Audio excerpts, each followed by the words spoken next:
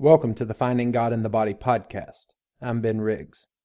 Before we get into this episode, I'd like to take a moment and encourage all of my listeners to subscribe to this podcast. It's available on iTunes, Stitcher, and SoundCloud. I'd also like to encourage anyone who wants to support the podcast to share their favorite episode with their friends on social media with a brief intro encouraging them to listen and share it as well. You can also support the podcast by ordering the book, Finding God in the Body, A Spiritual Path for the Modern West. You can go to findinggodinthebody.com, and there you'll find two options for ordering. One is the Amazon option, and if you are a Prime member, then by all means, please take advantage of your free shipping. But if you have no incentive for ordering from Amazon, then I encourage you to order through CreateSpace, as less of your money will go to Jeff Bezos and more to me, the author of the book, through the CreateSpace option. So, at any rate, I'd like to thank everybody who does support this podcast for their support. And now we can turn our attention towards this week's episode. As anyone who listens to this podcast or follows me on Facebook knows, I'm no fan of Donald Trump. In fact, I'm a pretty vocal opponent of Donald Trump's. I often take to Facebook and Twitter to share my disdain for many of Trump's decisions and the way that he carries himself and represents our country. And it's not uncommon for me to find in the comment sections below my posts people writing things like, why don't you focus on spirituality and forget about politics, it's a distraction, or trust God, he's got this under control, which is a completely meaningless statement to me. Or, and this is really more to the point, someone saying something, asking something like, how is this connected to your happiness? As if happiness was nothing more than a superficial smile on your face, and it doesn't include a wide array of concerns, ranging from not only my personal well-being, but interpersonal relationships into the political arena. In fact, I'm asked questions like this often enough that I felt it necessary to do an entire podcast episode about this particular issue. Are politics a distraction from our spirituality? And the answer to that question really depends on how you define spirituality. One of the common and very unfortunate consequences of popular religion in the West, particularly like fundamentalism within the context of Christianity, is that there is a otherworldliness associated with spirituality. Obviously, the most common manifestation of this otherworldliness is the belief that spirituality is working towards a conclusion that is not of this world, that it's all about getting to heaven, it's all about the afterlife, it's all about ferrying souls to this sort of never land. It is a complete and total disregard of the here and now. I've even heard people use this way of thinking to rebut climate change, saying, what's the point of addressing climate change when we're not even made for this world, that eventually this planet will be scrapped and it will all be about the kingdom of heaven? Which, of course, is a ridiculous point of view. In fact, it's so ridiculous and so dislodged from reality that it makes it difficult to find enough common ground, if not impossible to find enough common ground, to even have a discussion or a debate with an individual who sees the world through this lens. But the truth is that many people who do not consciously subscribe to a fundamentalist ideology do residually or unconsciously hold on to this otherworldly implication that's associated with spirituality. A lot of your New Agey types, people who gravitate towards A Course on Miracles or The Secret, or even towards Deepak Chopra and Eckhart Tolle, and even some people that you find running in more contemplative circles, whether that be contemplative Christianity or Buddhism, hold on to this kind of otherworldly implication. They believe that spirituality is all about their individual peace and all about their individual happiness, and that anything that disturbs that, anything that presses their buttons, should be seen as a distraction, something to be avoided because it interferes with the practice of their spirituality. And so they practice a closeted spirituality. It's not a spirituality that turns into their personal suffering. It's not a spirituality that turns into stress and anger and depression and works with those issues. It's a spirituality that tries to hide from the things that pushes our buttons. This isn't spirituality. This is an escape plan. It's an attempt to shelter in place or hide from those aspects of our daily life that trigger stress, anxiety, fear, anger. It's spiritual bypassing, not spiritual practice. Spirituality is not an otherworldly affair at all. It's a principle worldview coupled with a system of practice that orients our whole being to the world in which we live. And in America, we live in a democratic society. We live in a political system that expects us, that requires us to participate. So politics is not a distraction from spirituality. It's just another aspect of our daily life that spirituality is deeply concerned with. Saying that politics is a distraction from spirituality is like saying relationships or work are obstacles to spiritual practice. They aren't obstacles. They are opportunities for our spirituality to be born into the world. Segregating politics and spirituality is an attempt to closet your spirituality, to shield it from the things that pushes your buttons, rather than turning into those struggles and learning to move beyond your stress, your fear, and your anger.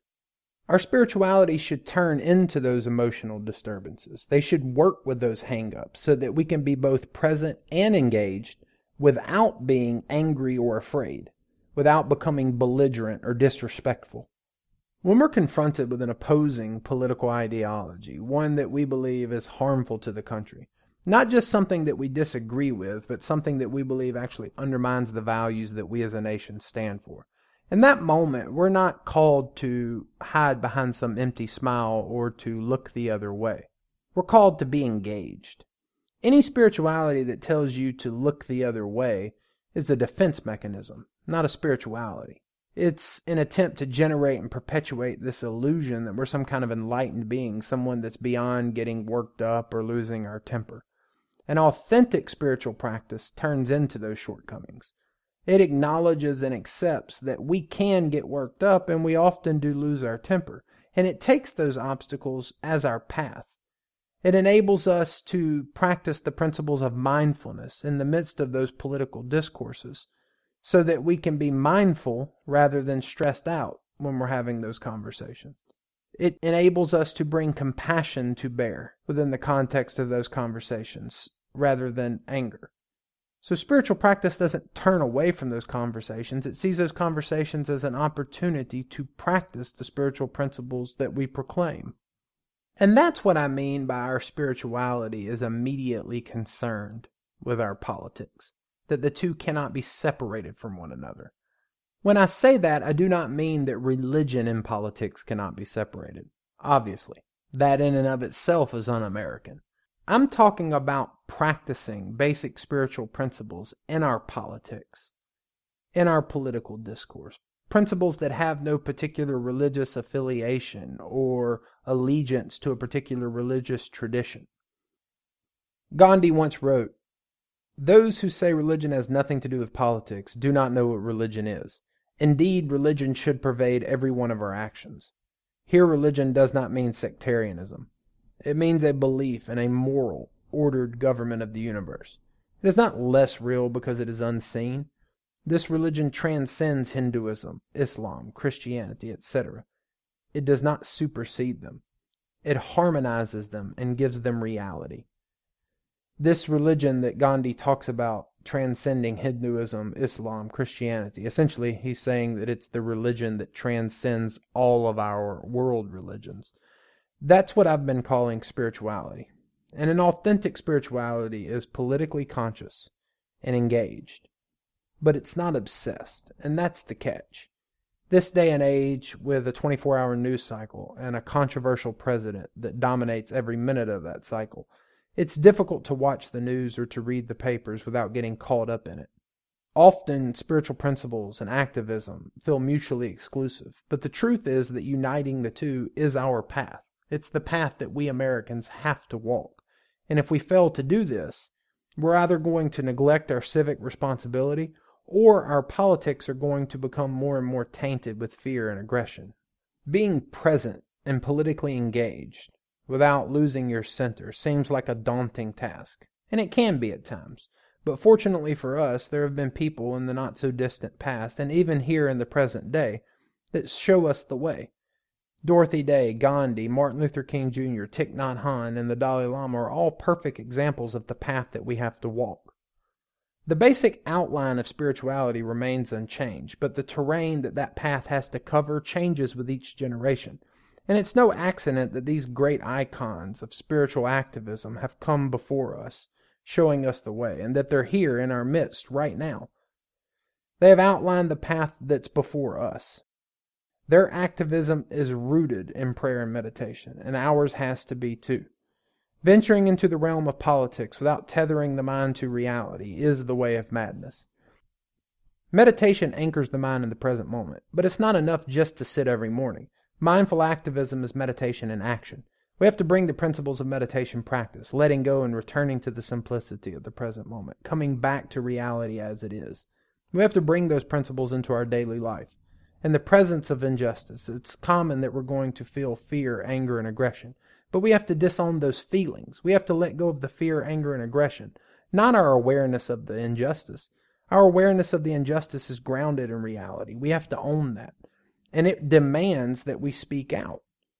Furthermore, politics devoid of compassion is just another way to vent resentment.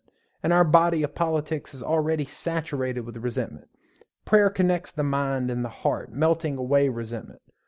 William James, the great American psychologist and philosopher, wrote in Varieties of Religious Experience, "Religion is nothing, if it be not the vital act by which the entire mind seeks to save itself by clinging to the principle from which it draws life. That act is prayer." And the heart is the principle from which the mind draws life. But once again, it is not enough to pray only in the morning. We have to see aggression as a reminder to pray throughout the day. When we are afraid or angry, we have to stop and we have to pray for those that arouse our bitterness. We have to pray for those that are in need as well. Prayer gets us out of our head, out of our self-centered mind, and it awakens the spirit of selflessness and sanity. And that is what our politics need. Our politics need selfless and sane voices. Spirituality reminds us that it is our responsibility to be that voice of sanity, to be a light unto the world. And I say that not with a condescending tone, but with an awareness that I too must work harder to bring mindfulness and compassion and spirituality into my politics. Politics is a sticky subject. It's easy to get caught up in it. But the spiritual path always cuts through our obstacles. It never goes around them. And this is the path that we in the era of Trump must trudge, and we have to do it together. Part of doing it together is holding each other accountable. When we see someone with good intentions lash out or become disrespectful, it's important that we point that out to them. We have to remind them that what they say is every bit as important as how they say it. Yes, we're obligated to speak the truth, but we're also obligated to do that in a skillful manner. If we oppose hate, then we have to oppose it even when it's attached to a message that we can otherwise agree with, because hate, in any form, only adds to the problems that we face as a nation. Hate is not the countermeasure to injustice. As Martin Luther King Jr. said, darkness cannot drive out darkness. Only light can do that. Hate cannot drive out hate. Only love can do that.